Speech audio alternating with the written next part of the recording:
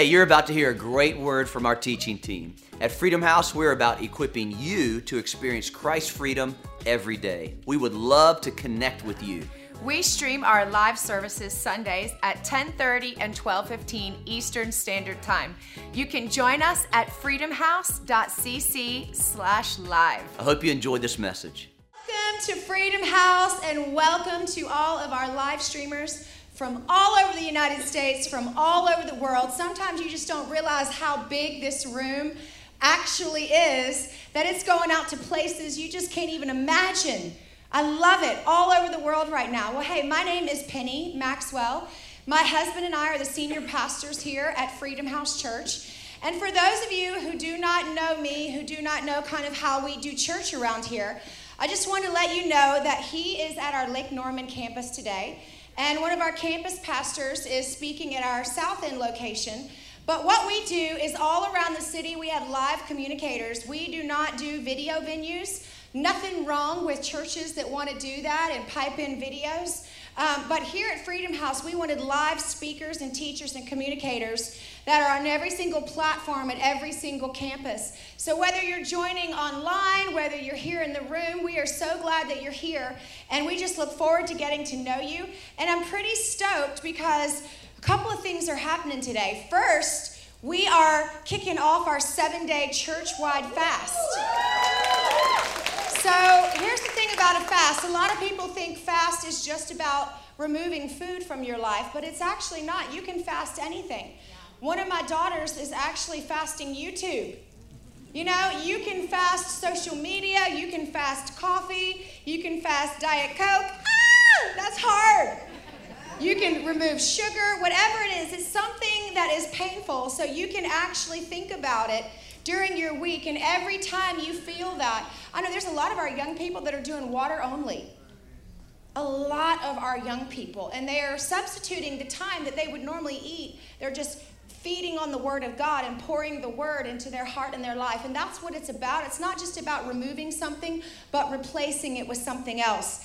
And we don't fast because we're trying to, just get kudos with God. We fast to bring our flesh under submission so we can hear His voice louder and clearer. I'm also excited because today is the second installment of a series that we started called Crossing Jordan. Crossing Jordan. How many of you in your life, there was something that you really anticipated for like a long time, and when it came to be, you were just so excited in your heart that you just didn't know what to do with yourself? Maybe it was the day you got married.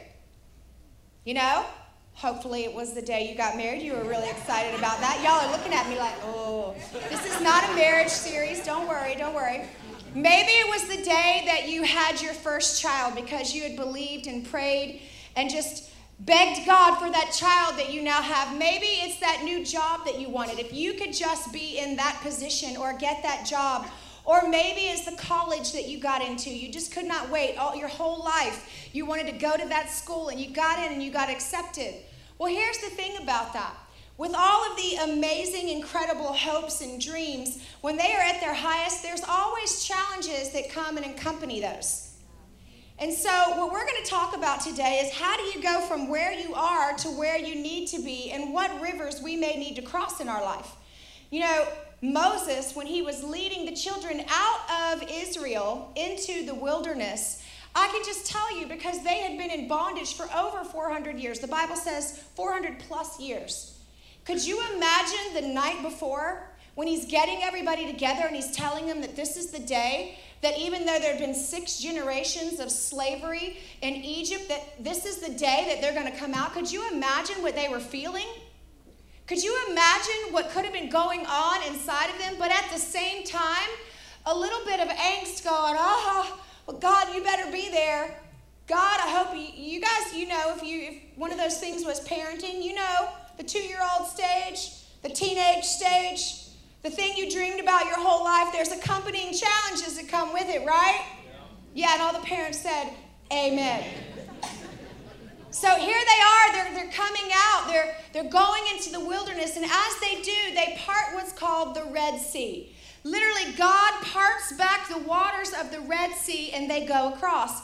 For those of you who have ever seen the movie 10 Commandments, Yeah, or maybe you've just read it in the scripture. That was the first crossing that happened. There was another crossing that happened 40 years after that, and it wasn't the Red Sea, it was the Jordan River. You see, Moses brought people out of Egypt, but Joshua, his successor, took people into the promised land by crossing over the Jordan River. So today we're going to talk about the Jordan River and what it looks like to cross over, but I thought I'd give you a little bit of info about the Jordan River first. The first thing to know and understand about the Jordan River is that Jordan typically was about 100 feet wide. Now, the time that God asked them to cross over, it was actually at flood stage. So it was larger at any other time. You know, my natural thinking, I would just maybe question God a little bit. Why are you taking me across now? Not when it was, you know, all dried up or when it would be really easy. Why are you taking me over now at this point in the game? But God is God and we aren't. So they listened and they did it right. But if you read the Bible and you look, there's a lot of significant things that happen in and around the Jordan River.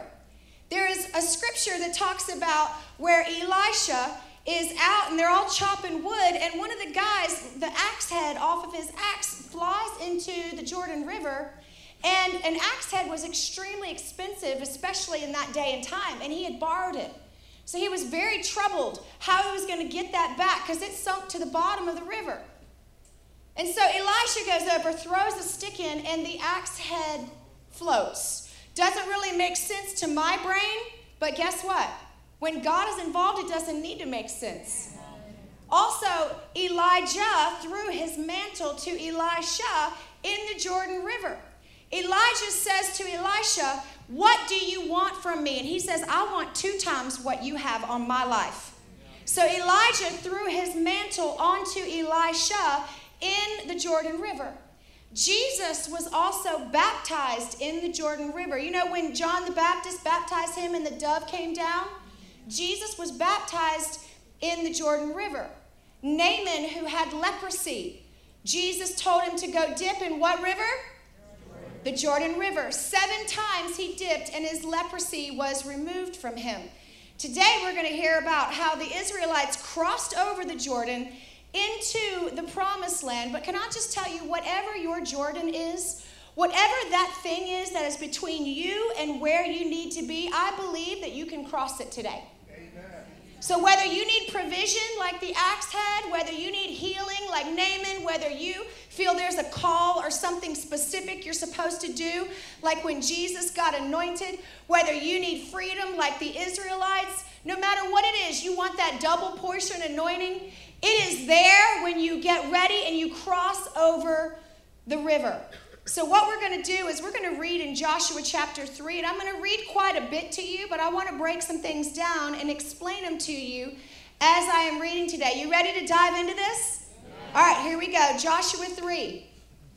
It says, "Early in the morning, Joshua and all the Israelites set out from Shittim and went to the Jordan where they had camped before crossing over." Imagine, you guys, at this point, they had 400 plus years in Israel, plus there's 40 plus years of wandering in the desert. So you're looking at almost 500 years of believing for this. And here they are on the brink, about to possess the promised land. Could you imagine what is going through them right at this moment? It says, after 3 days, the officers went throughout the camp, giving orders to the people. It said, "When you see the Ark of the Covenant of the Lord your God and the Levitical priests carrying it, you are to move out from your positions and follow it." Now, let me explain something to you. Every time that I read or you see the Ark of the Covenant, you could replace that with the presence of God. Because in the Old Testament, God could not come and live in people yet because Jesus had not bridged that gap yet to bring us close into the Father. The price that Jesus paid, the blood that he shed, is what paid our entrance into the throne room, and that had not happened yet. So God could not dwell in the people. God could only dwell among the people. So in this verse right here and in this whole chapter, we're going to read how God, his presence, was actually in the Ark of the Covenant, which was a golden box that Moses had made. And it's where the presence of God dwelt. Also, at this particular time, because again, we're not in New Testament, we're in Old Testament, they were not able to come directly to God. They had to go through the priest. Some denominations still do that today. It's not scripturally accurate. You do not have to come through the priest, through the pastor in order to get to God. You do not have to confess your sins to me. There is an advocate named Jesus who gave you access to go directly to the throne of grace and obtain mercy and help in a time of need. And you do not have to go through a person when the veil was torn and access was granted to you. But we're in the Old Testament, so they could not approach the presence of God like we can today. They had to stay back from it. Let's keep reading and find out what happened. It said, then you will know which way to go, since you've never been this way before. I want to take you somewhere that you haven't been before. So your former knowledge, your intellect, it's not going to get you there. Only the presence of God, because the Ark of the Covenant represented the presence of God. He said, but keep a distance about 2,000 cubits, which is about 3,000 feet, between you and the ark. Do not go near it. Why? We just talked about that. Next, Joshua told the people, consecrate yourselves, for tomorrow the Lord will do great things, amazing things among you. Then Joshua spoke to the priests. He said, take up the Ark of the Covenant, which is also what? The presence of God, and pass on ahead of the people. So they took it up and they went ahead of them. The presence of God should always go ahead of us. Always go before us. And the Lord said to Joshua, today I will begin to exalt you in the eyes of all Israel, so they may know that I am with you as I was with Moses. Tell the priests who carry the Ark of the Covenant, when you reach the edge of the Jordan's water, go and stand in the river. Joshua then spoke to the Israelites. Come here and listen to the words of the Lord your God. This is how you will know the living God is among you, and that he will certainly drive out from before you the Canaanites, the Hittites, the Hivites, and all the other ites. He's going to drive all of them out. It says, see, the Ark of the Covenant, the what? The presence of God over all the earth will go into the Jordan. Where? The presence will go ahead of you. Now then, choose 12 men from each of the tribes of Israel, one from each tribe, and as soon as the priests who carry the ark of the Lord of all the earth, set foot in the Jordan, its waters flowing downstream will be cut off, and they will stand up in a heap, just like what happened with Moses. So when the people broke camp to cross the Jordan, the priests carrying the Ark of the Covenant went what? Ahead of them. Now the Jordan is at flood stage during the harvest, yet as soon as the priests who carried the ark reached the water's edge, I lost my place, the Jordan, their feet touched the water's edge, the water from upstream stopped flowing. What's interesting to me is it says their feet. So I naturally was like, okay, does he mean feet, or does he just mean like their shoes? And literally, it means their feet.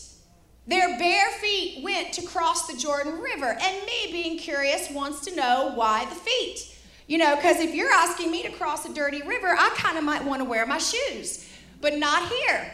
He said, this is your feet going. Your feet needs to touch this ground. Why is that? We're going to keep reading and we'll find out. It says the water piled up in a heap a great distance away at a town called Adam in the vicinity, which is the Dead Sea. He was completely cut off, so the people crossed over opposite Jericho. The priest who carried the Ark of the Covenant, which is what? The presence of God, stopped in the middle of the Jordan and stood on dry ground while all of Israel passed by until the whole nation had completed the crossing on dry ground. There's a few things that I want you to know and I want you to understand as you are crossing over your Jordan. From where you are to where you know God wants you to be, what are some things we need to know as we're making that cross? First thing is you can be in the middle of a mess and be completely in the plan of God at the same time. You see, oftentimes what we do is when we go through something messy, when we go through something a little dirty, in our minds we can actually think we're not in the will of God, or we're not in the plan of God, or we must be doing something wrong. Because if God was in this, it should be fill in the blank. And so why did they not have shoes on? I mean, it would seem to me you'd want to wear shoes in a muddy river where you can't see the bottom. But see, here's the thing. When you're walking in and you're standing on the riverbanks and the mud is squishing up in between your toes, it's kind of like when Moses had his encounter with God, God said, take your shoes off. This is holy ground right now. I want you to feel this moment. I want you to understand what it is you're standing in, that there's nothing between us. I want you to feel this right now.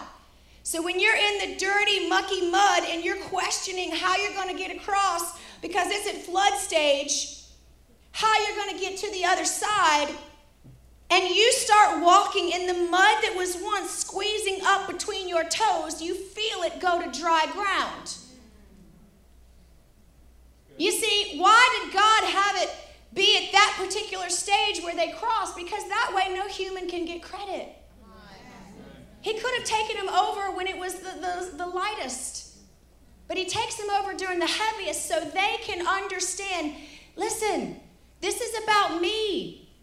I can do this. I can lead you. Even when you don't get it, even when you don't understand, I got you. So I want you to feel this moment because I don't want you to ever forget this moment. But sometimes when we're in the middle of the dirt, we just think God has forgotten us. Or maybe I've missed the plan of God for my life. Can I just tell you, God works in dirt? I mean, Jesus himself, the King of Kings and the Lord of Lords, why are you going to bring him, birth him in a dirty barn? It was the will of God, right? We make the manger scene look all clean and nice because it's Christmas. But when you are an innkeeper and you're overflowing, the last thing you're thinking about is making sure that your barn is looking really good where all the animals are dropping stuff, right? When you're surrounded by animals doing their thing, you can't tell me that's clean. But Jesus was right in the midst and the power and the presence of the plan that God had for his life. Even though it was dirty, he was laying in a feeding trough where animals, their spit and their nastiness on their mouth were coming and eating from. It wasn't clean, but it was the will of God. Then we have Joseph, who had a call of God on his life, a really strong leadership call. The problem is that Joseph tried to get out ahead of God a little bit, and because of that, Joseph had some pride he had to work on.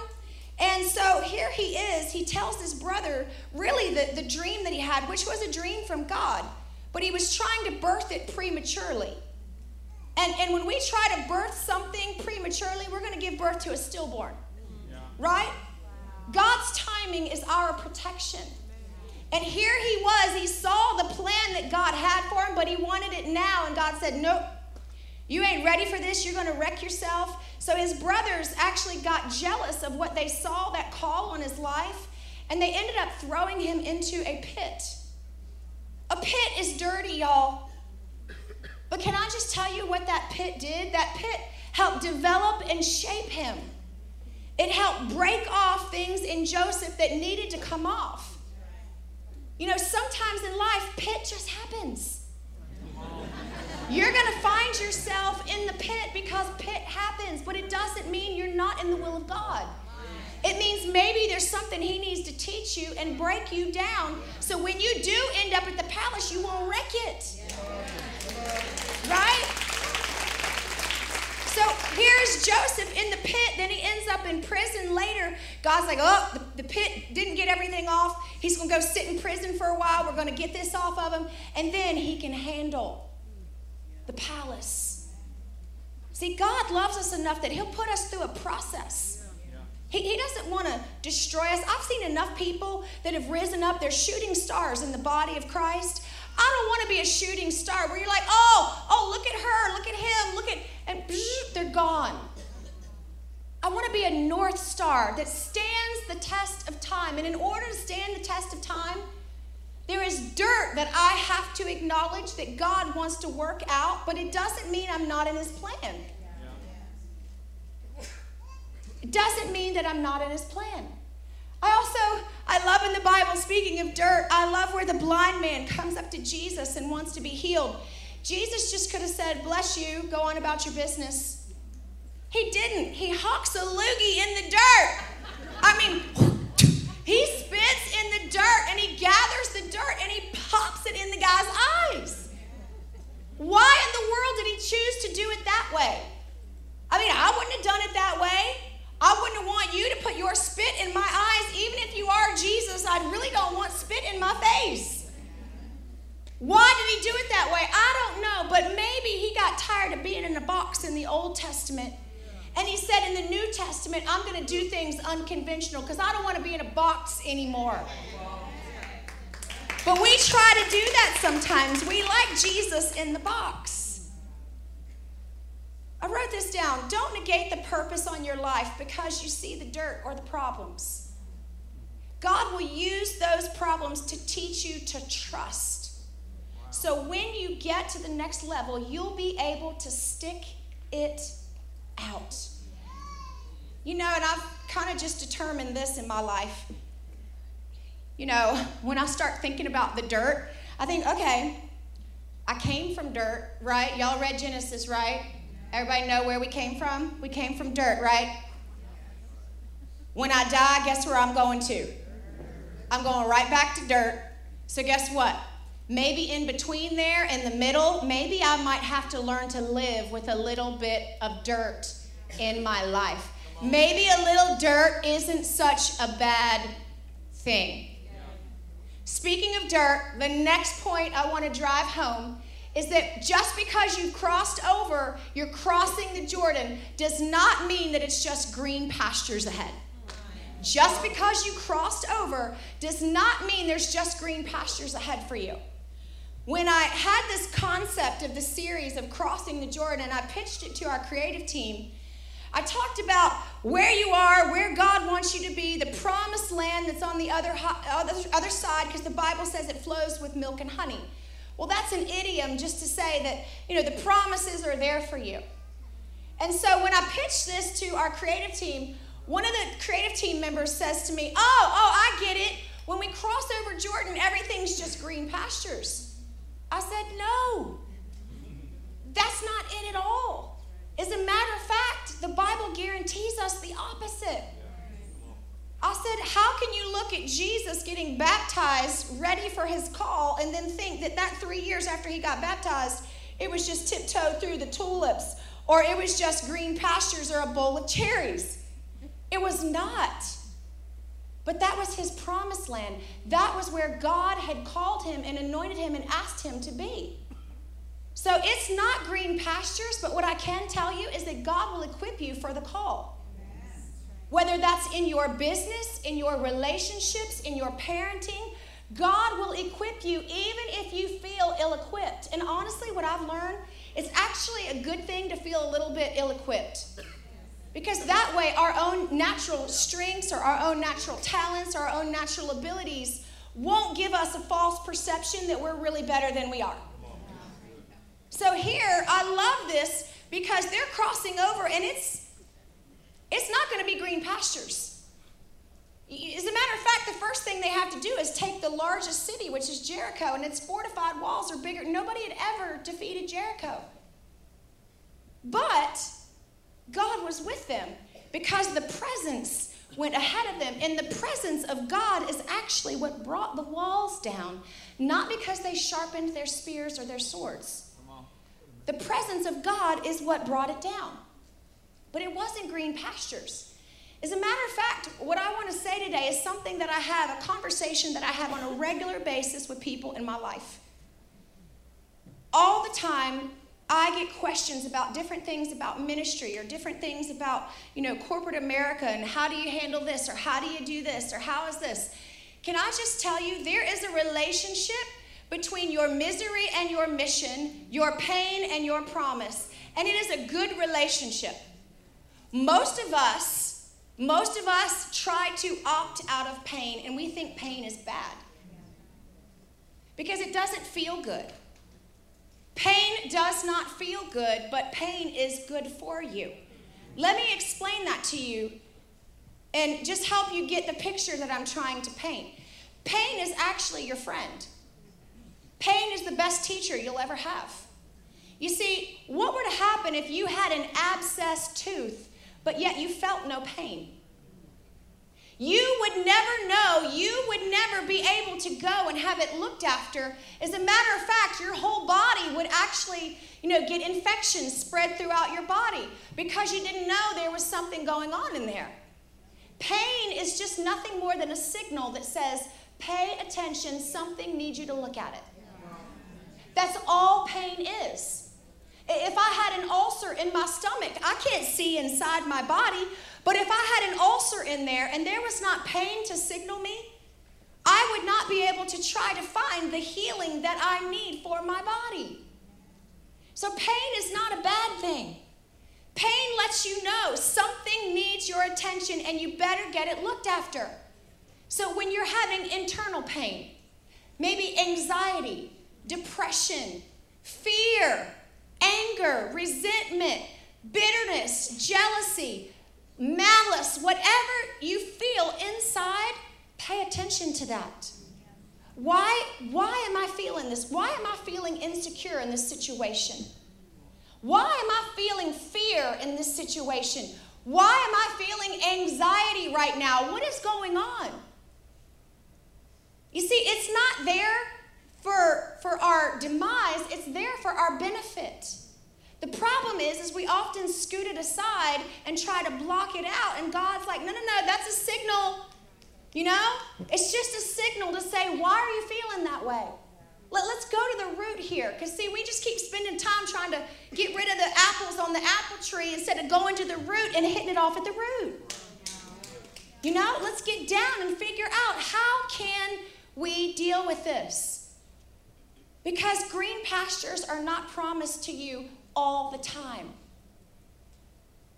In Psalms it says he will make us lie down in green pastures, but it also says, yea, though I walk through the valley of the shadow of death.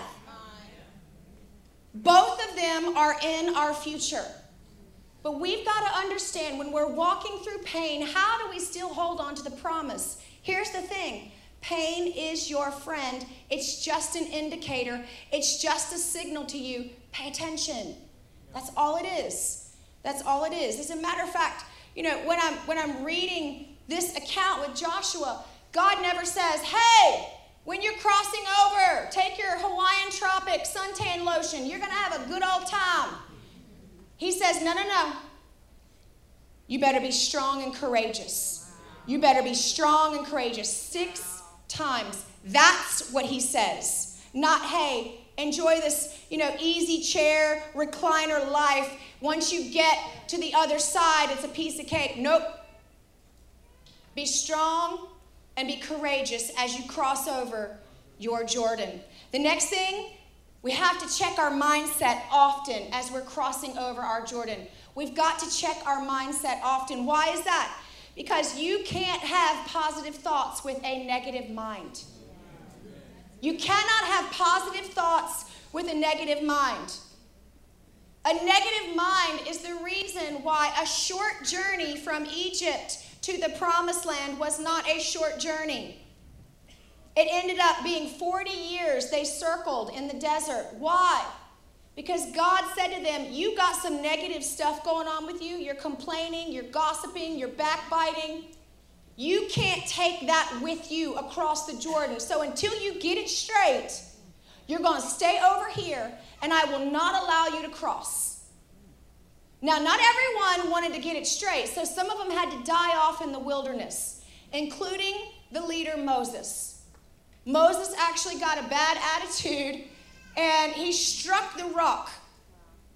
Now, it doesn't sound like such a huge deal until you understand what striking that rock was. It was a type and shadow of Jesus. He was striking down Jesus. And so God said, because of you doing that, Moses, you cannot go over. You're going to have to pass the baton to Joshua. And Joshua led the group over. But everyone that had a negative mindset died off in the wilderness. They did not go over. They were not allowed to go over. Because you see, sometimes our mind wants to only go with what we can see. If you go by just what you can see, you're never going to step into the river because it's flooded, it's swollen. Like some of our issues right now, they feel a little overwhelming, a little flooded, a little swollen up. And we're looking at it with our natural mind, trying to comprehend and understand. And God is saying, check your natural mind at the door. Because your natural mind is not going to take you to the other side. It's not possible. He's saying, listen, but with me, if you just trust me, I will get you across to the other side. And I love this. I love this. It says the way we deal with uncertainty says a lot about whether Jesus is ahead of us leading or behind us just carrying our stuff. Which is it? It cannot be about what you see. It has to be about what God said. You know, I've been doing a lot of cooking lately. I kind of go through bouts of where I'll just cook a whole bunch of stuff, and it's the new year, so I've been trying to do things that are low carb. And how many of you follow me on Instagram, been watching all my little cooking stories? Okay, if you're not, you need to watch my cooking journey and just life in general at Penny Maxwell. Like, what are you waiting for? So if you've been watching, I made this huge pot of soup. It was a creamy chicken soup. It's one of my favorites. I know some of you made it because I saw you. It's the most incredible soup. And so I made a huge pot of it so we could have it for like 4 days, because that's what moms do who work, right? We make big batches of stuff so we know people are eating healthy. I stuck it in the outside refrigerator because my refrigerator inside just wasn't big enough to hold the big pot. So I went out to the garage, stuck it in the outside fridge, closed the door, and was thinking, man, this is going to be a good meal that we're going to eat multiple times this week. Well, a day and a half later, I go out to the garage, and I go to get my yummy soup, and I go to open the door up and notice it's already open by about this much. And I'm annoyed because I know it was one of my children that God blessed me with, bless their hearts. I know it was one of those children, Lord, that you gave me. And they probably were getting a drink or something out of the fridge. They left it open. And so I'm just thinking, oh, they probably just did that. So I proceed to take my huge pot of soup out. I walk in the house with it. I put it on the stove and I heat it up. And after about 15 minutes, I take the lid off of the soup. The foulest, worst smelling thing you have ever smelled. I mean, I was dry heaving. I'm like, Troy. I mean, I am just gagging. It is so nasty. He's like, oh, what is that? And I'm like, your children did this. Your children. It's your children. So this soup that I had spent, so something that was supposed to be good, something that was supposed to be good for me. If you leave the door open, it's just like your mind. Something that's supposed to be good and following after God, if you leave the door open, the devil will come in and pollute every single thing. And then, if we're not careful, we won't even know that it's been polluted. And we'll bring it into our home. And we'll nurture it and put a little fire underneath of it. And we'll take the lid off, and our whole house is now contaminated. And then, we even take it a step further. We serve it up into bowls, and we start giving the negativity to other people too. And now we're all eating the same thing. Now we all got stinking thinking. God said, you can't take that where I'm taking you. You got to get rid of that. Don't follow your natural mind. Follow the presence of the Lord wherever you go. Last thing that we need to understand as we are crossing our Jordan. This is going to sound hard when I say it, and I don't mean it harsh, but I'm saying it to myself too. Last thing, you're replaceable. You're replaceable. In other words, If you don't do what God is asking you to do, it's not like he isn't still going to take people to the promised land. He will raise somebody else up if we opt out of what he is asking us to do. Or if we don't have the maturity to walk the call out. The will of God is going to come to pass with or without us. We just have to decide, God, can you use me too?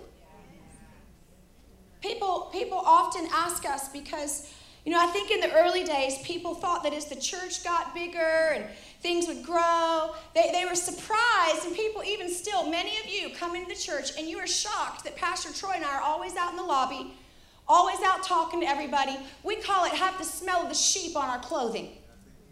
We don't sit and hide in a green room. We're not trying to distance ourselves from people. We like to be among the people. That's what good shepherds do, right?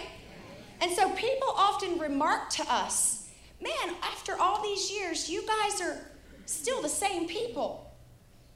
And I say this to them, for those of you who maybe don't know kind of some things that happened early on when we started the church. Let me just explain it to you like this. What we learned early on is God told us when we moved here to Charlotte and we started the church, Troy and I were praying. We were on our knees one day. We were just really praying. And God said to us, you weren't my first choice. We were like, I'm sorry.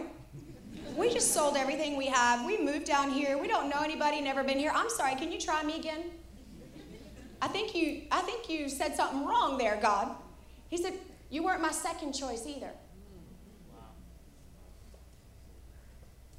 And we're like, okay, keep going. How far are we going to go down this line? He let us know, you were my third choice.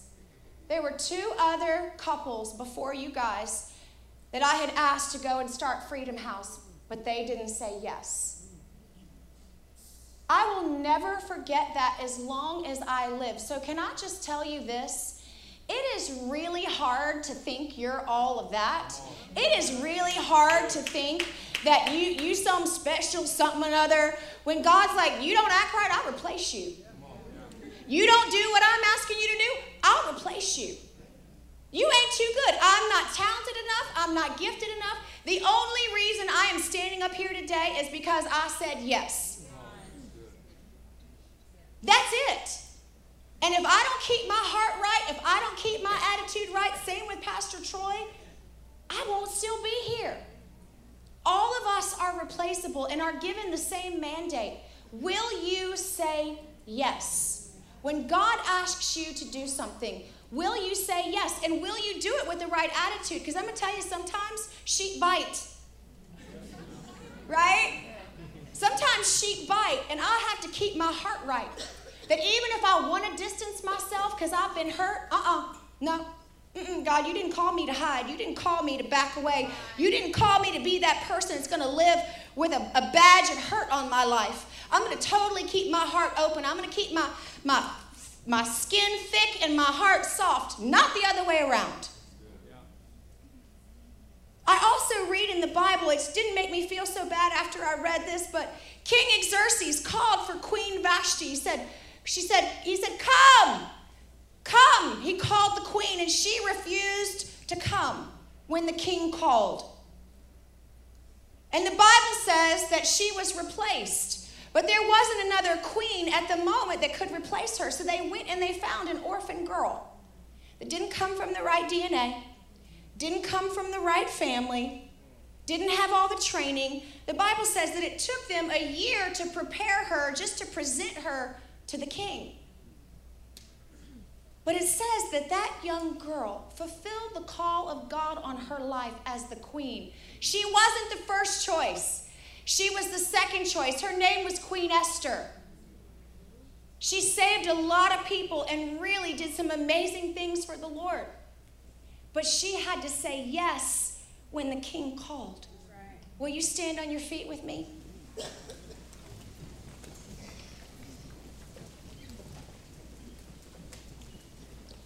Many years ago, Pastor Troy and I, it was 22 years to be exact, we were asked, not only were we serving in probably 10 or 15 different areas in our church in Richmond as volunteers, but they also asked us if we would take on the youth ministry as volunteers as well. And both of us had full-time jobs. He was a financial planner, I was a banker, and we were passionate about ministry, and we knew that we needed to just pray and ask the Lord, because I was pregnant with Colby. I was getting ready to have Colby. You know, my husband was 100% commission. You know, I was at the bank and trying to decide if I was going to stay home, if I was going to keep working. It looked like our river was a little swollen. And so when they asked us to do that,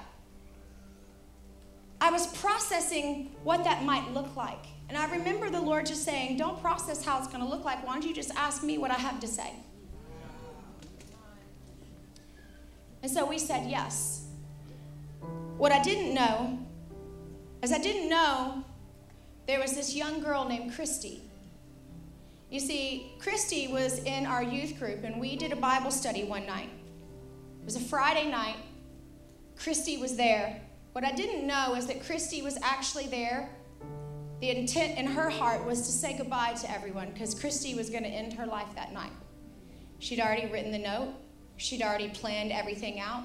She'd already said goodbye to the people she needed to say goodbye to. Had no idea. But that night, being youth pastors in Richmond, Virginia, we were able to pray over this young girl, Christy. Had no idea what was going on in her life. But we said yes, and we were present. What I find so interesting is we didn't even know that story until 4 years ago. Christy sent a letter to us. She said, I never told you this. She said, please keep doing all you do for God. Please keep doing everything that God set in your heart, because you had no idea that that was the night I was going to end my life. And after all these years, I just wanted you to know, now that I'm married and I have kids of my own. And I just thought, man, the power of one yes. One yes can change your life. Would you close your eyes and bow your head? If you're in here today and you just say, man, I know there's some things I need to let go of in order to get to the other side, and I really want to take the step into the Jordan and do that today. You just know there's some things that you just can't take with you. It could be fear. It could be a mindset that's hurtful or painful. It could be failure. Failure is sitting on you, looming in the background.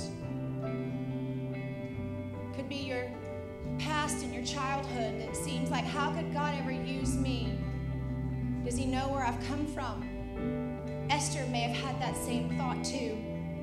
I just want to ask you today, whether you're in here or whether you are watching online, if you are watching online, I want to extend this to you as well. There's a button there you can click. But I want you just to raise your hands if you go, man, there's something I know I have got to let go of. Fear, anger, guilt, shame, resentment, anxiety. Just lift your hand up real high with me for just a minute. Just say, I know there's something I got to let go of to go to the next phase. I know I need to do what the Bible says and renew my mind. Let's just take a minute, if you could, just sing that when the praise. Yes, that part. Just sing this. All you have. Come on, sing it up. Let the praise go up as the walls come down. That's how the walls of Jericho fell. Just so you know, it was through praise. You got a wall that needs to come down. Hey, you may have never lifted your hands before. And let me just tell you, the devil will use that. He'll say, there's people here. I don't want to do that. That feels weak. Try it. Try, just lift your hands. Just lift your hands up. And just say, hey, God, I'm going to try this praise thing. It's just a form of surrender, saying, God, I relinquish my will to your will, God.